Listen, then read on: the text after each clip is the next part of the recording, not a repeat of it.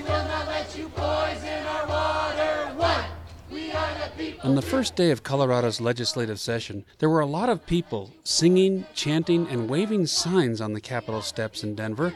But those in attendance weren't exactly celebrating the new lawmakers. They were there to put them on notice. We are the people too. You can't ignore us. Three. We will not let you poison. Despite the early hour and cold temperatures, members of the group Colorado Rising and their supporters greeted the new lawmakers with a message about fracking. Voters recently defeated a November ballot measure that would have required a setback for new oil and gas drilling of 2,500 feet from schools, homes, and water sources. But the activists were not discouraged. In fact, they were there to demand even stronger action, a moratorium on new drilling permits. Colorado Rising was the main proponent of Proposition 112, which lost by about 10 points. The oil and gas industry spent more than $30 million to defeat the measure, while those in favor spent less than $2 million. The rally was started off by now former state representative Joe Salazar, who left his seat in the Colorado House to become the executive director of Colorado Rising. He spoke about a new focus for the organization. We are moving in a direction that other environmental groups haven't gone to, and that's not a dig on them. It's just saying that they haven't done it. And one of the things that we're going to be focusing on is litigating cases against the fossil fuel industry.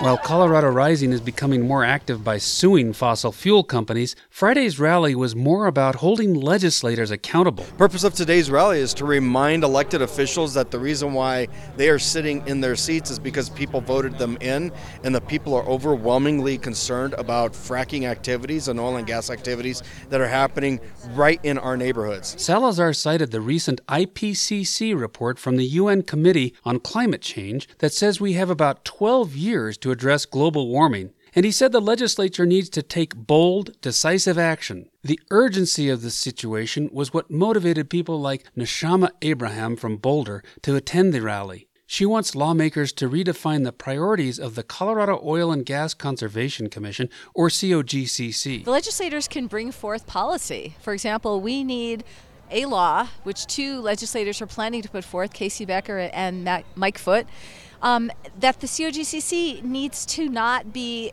getting every single drop of fossil fuel out of the earth.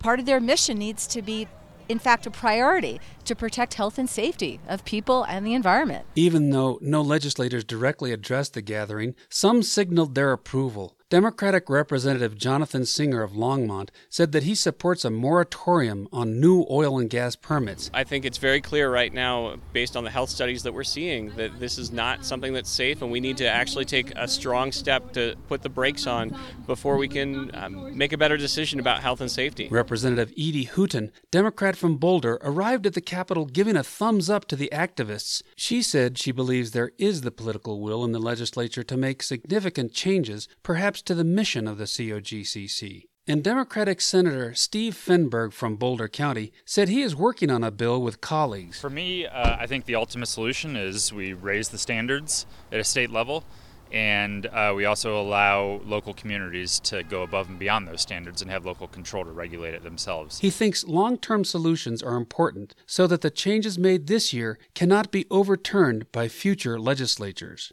Not all legislators were interested in the activists' message. One of them just shook his head at the demonstrators as if to say, no way. But no matter which way things go in the coming session, what lawmakers do under the Golden Dome will be closely watched. From our streams and lakes, for the children's sake, we'll be watching you.